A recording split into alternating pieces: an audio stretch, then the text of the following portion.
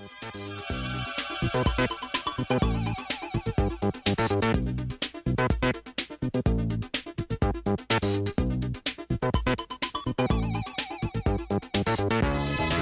back to the program. Well, joining us right now is our very special guest, Dr. Kavita Bala from Cornell University. She's the head of the Department of Computer Science, and today she'll be joining us to talk about visual search. She'll also be talking about a company which we share our namesake with, GrokStyle, and how it leverages the visual search technology. Dr. Bala, thank you so much for joining us here today on Grok Science.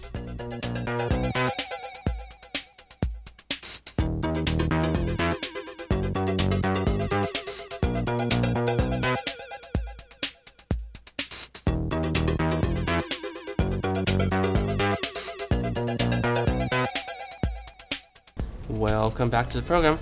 Well, joining us right now is our very special guest, Dr. Kavita Bala from Cornell University. She's the head of the Department of Computer Science, and today she'll be joining us to talk about visual search. She'll also be talking about a company which we share our namesake with, GrokStyle, and how it leverages the visual search technology. Dr. Bala, thank you so much for joining us here today on Grok Science. Thank you for having me. So what exactly is visual search, and what does this mean for consumers? So you may have heard, everybody knows now there's a huge AI revolution going on. And within AI, there's a lot of discussion about how deep learning particularly is changing a particular area of computer vision called scene understanding. So just to parse all of that, computer vision is the area of computer science where you take images and you try to understand what is in those images. And scene understanding is a particular domain within the area of computer vision that looks at this question of, can you understand what objects you're seeing? Can you understand what materials you're seeing, etc.? So imagine you as a human being, when you walk down the street or you're in your room, you have a very clear sense of, here's my computer, here's my keyboard, all the items that are there. You probably have a pretty good idea of, but this chair I'm sitting in is made of fabric or leather, and so you have an understanding of the objects and materials. Scene understanding tries to make computer algorithms that achieve the same level of understanding as a human being could when shown a picture of a scene. So visual search now sits within this area of computer vision, where visual search is a problem of actually understanding what's in an image, but at a much greater level of detail. So for example, as I said, when you're sitting in your room, you probably know that you've got a particular computer, or you're sitting on a chair, but you probably don't know what the exact make of the chair is. Visual search is the technology that'll tell you not only that it is a chair, but it'll tell you this is for example, the IKEA Poang chair, or the Herman Miller particular brand of office chair that you might be looking at. So visual search is the core technology that tells you exactly what you're looking at and gives you the detail. It's called fine grained recognition. It tells you exactly what object you're looking at. So what exactly is enabling visual search? Is it hardware, software, or a combination of both? Both. So I started off by saying there's a deep learning revolution going on. And so for the past 5-6 years, the entire field of AI, and this is having very lasting and long-reaching impact on different areas of computer science and in fact all of human endeavor. So whether it is self-driving cars are recognizing objects and pedestrians while they're navigating in streets, that's one example of deep learning being used to recognize objects in the world.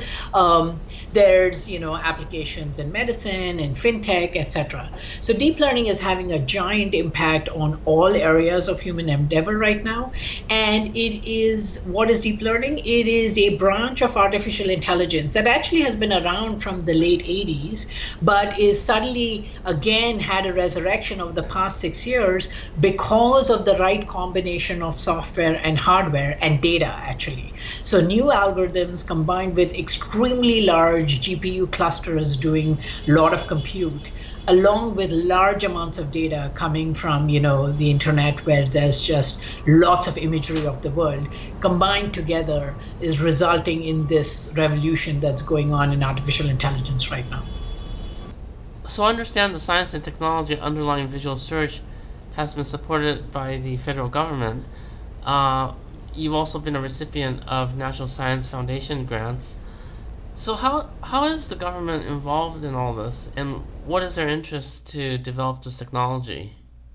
So the government role in it is actually, I talk broadly about the area of artificial intelligence and deep learning. GrokStyle's particular technology, as I said, is in fine grain recognition. And so we're a deep learning startup that's providing AI solutions for retail. And our core technology is, product recognition. So you can take your camera, point it at a piece of furniture, we'll tell you what it is. And then we can also recommend other items that are stylistically complementary with it and that you can imagine buying to complement the chair. This work came out of research that we actually had started off at Cornell University with my PhD student, Sean Bell. He is now the CEO of the company. And we were, as I said, doing research on image understanding, and we then developed these algorithms to do fine grain recognition. At the time, I've been funded by National Science Foundation grants all along on my career. I've been a professor for 15 years now at Cornell. And we applied for a small business innovation research grant. So what are these SBIR grants? They're very interesting, actually. The government wants all of the great technology that the scientists in the United States are developing in different areas, not only in computer science, but in all areas and all fields of science. They would like this technology to actually influence the industry as we are, and technology as people use right now. So the government's role and interest is they fund these without taking any stake in the company. They fund it completely with the desire of getting tech transfer out of great ideas from academia into industry. So I've looked at the examples on your website, GrokStyle, about how this technology is being applied for the consumer market. For example, identifying furniture or imagining how it would look like in your living room. And that seems to be the first step of other applications. Where do you think this is going? So that's a great question. So starting off, we chose to focus on a particular industry, which is the furniture industry, just because for a few reasons, actually. And so I can talk about why we started here and then where all we think we're going to go.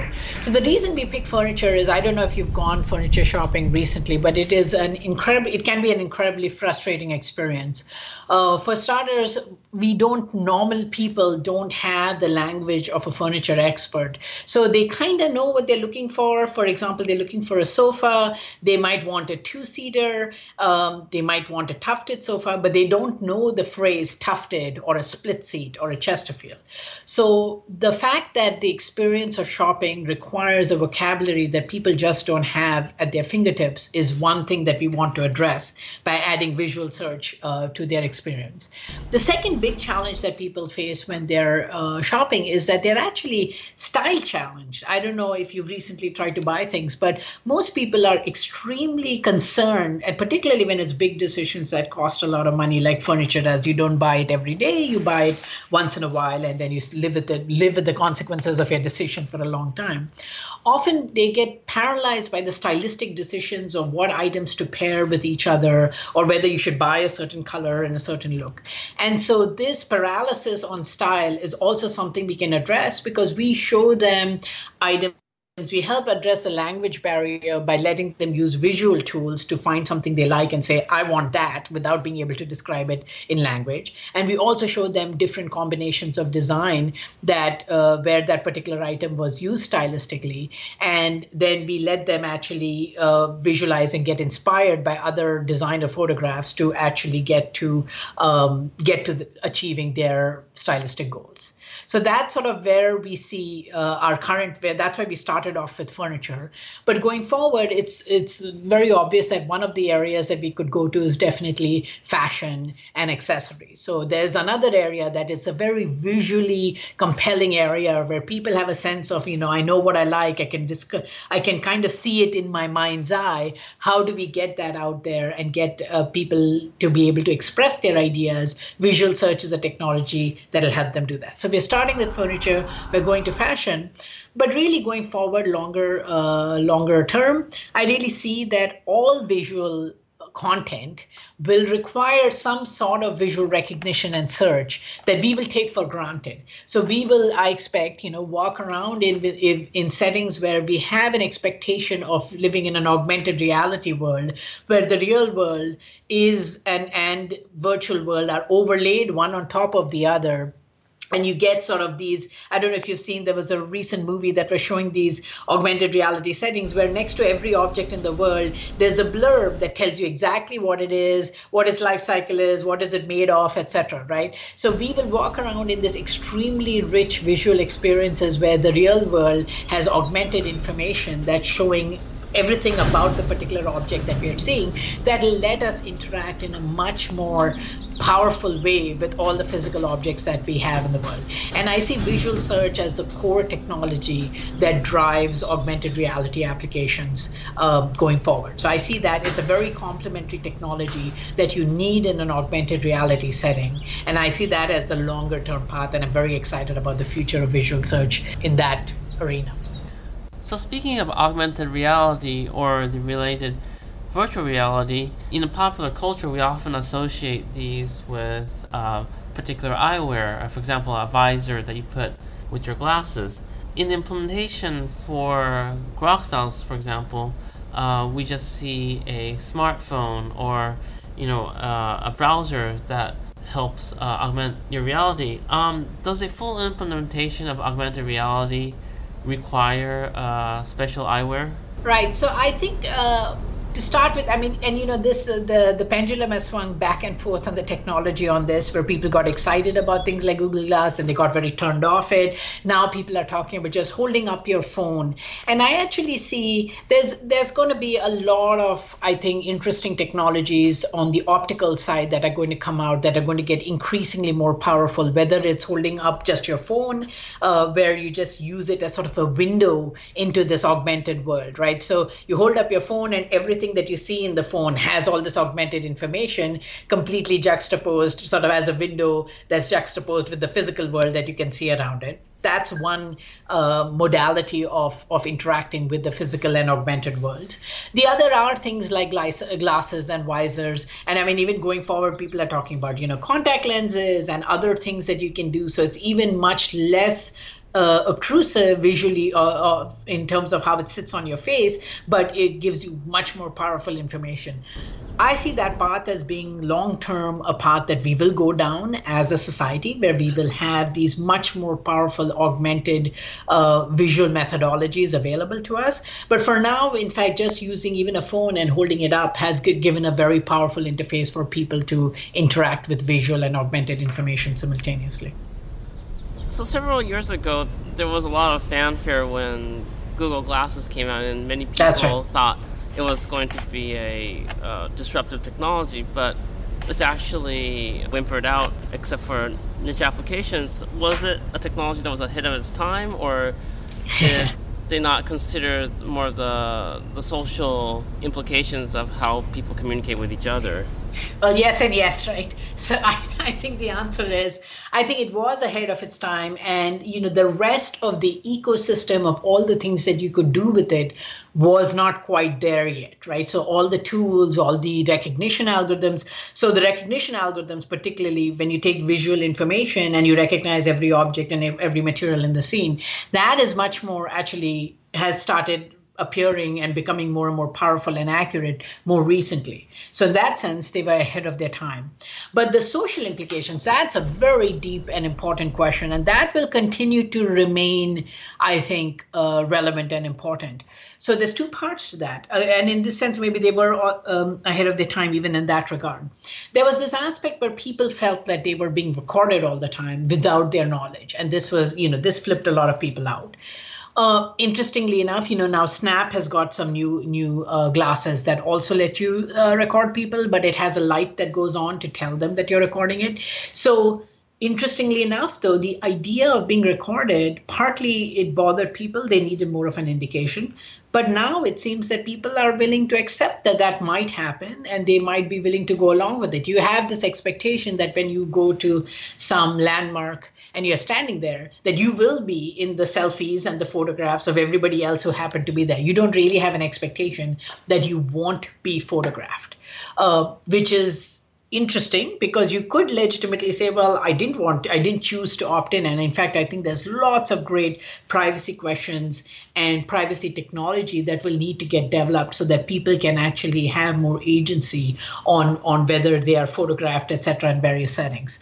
But that will go on in parallel with the technology. I think the technology I see that there is increasingly a shift where people are more and more comfortable with, in fact, being recorded. And I think that will actually become an eventuality. So once we get to the part where the social side is something people are much more comfortable with, or maybe we'll come up with better mechanisms where people can control when they're recorded and when they're not, that level of adoption will take place. And then meanwhile, the technology has also advanced a lot so that now the technology is very accurate. It can actually do useful things for you. Couple those two together, I see that, in fact, there will be adoption in the future. And so I guess one other company that's received some attention in the last couple of years is Magic Leap. What exactly is it? Is it another AR, VR implementation? That is, they are very, very secretive, as you know, and what I know from them, I am, not at a liberty to talk about. But yes, they are an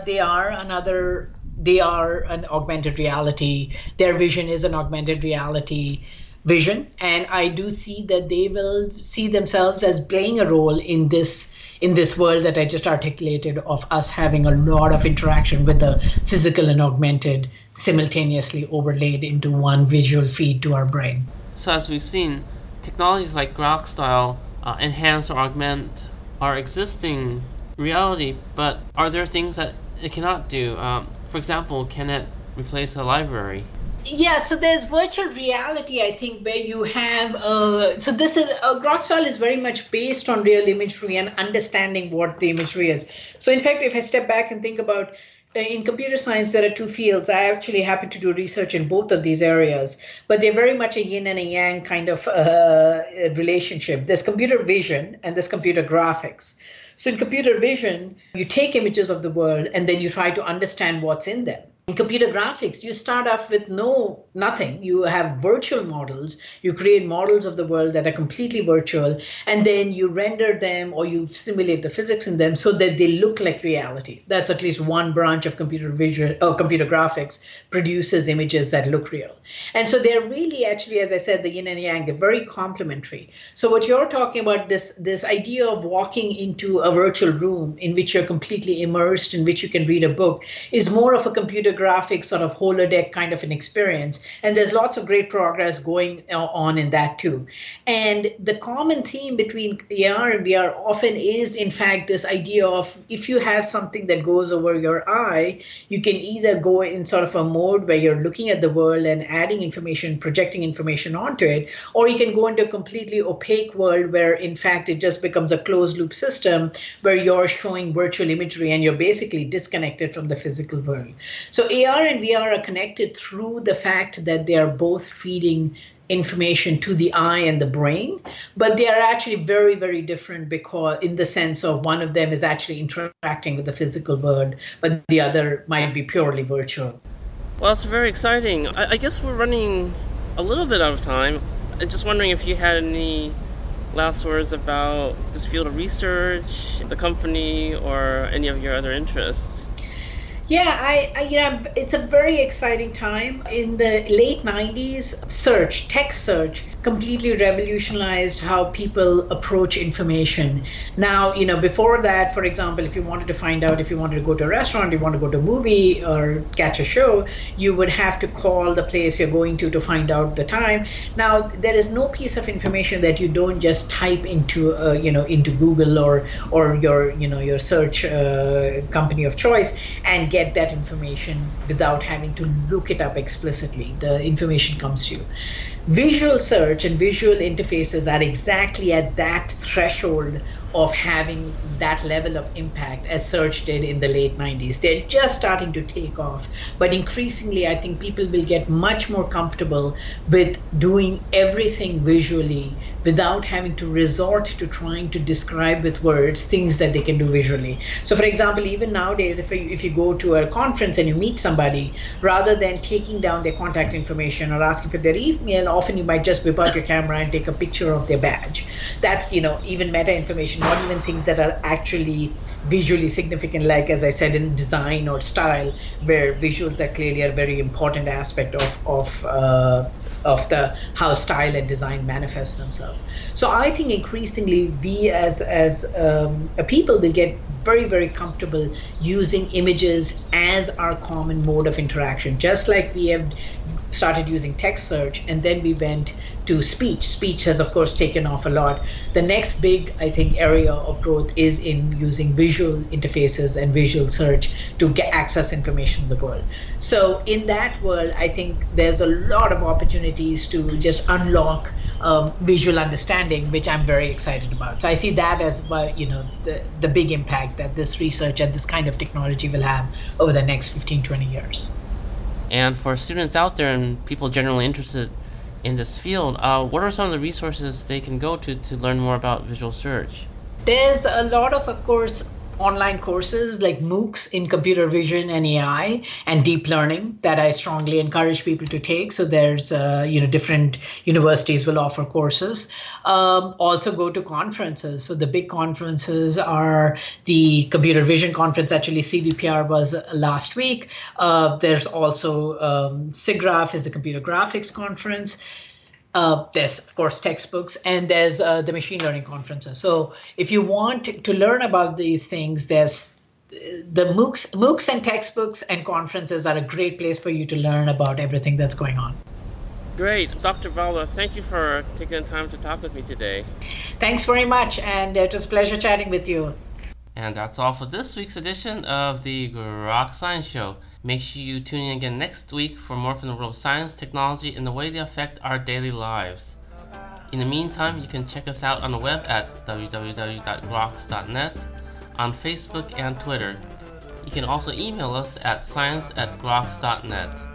From Grok Science, I'm Frank Ling. Stay tuned here for more music.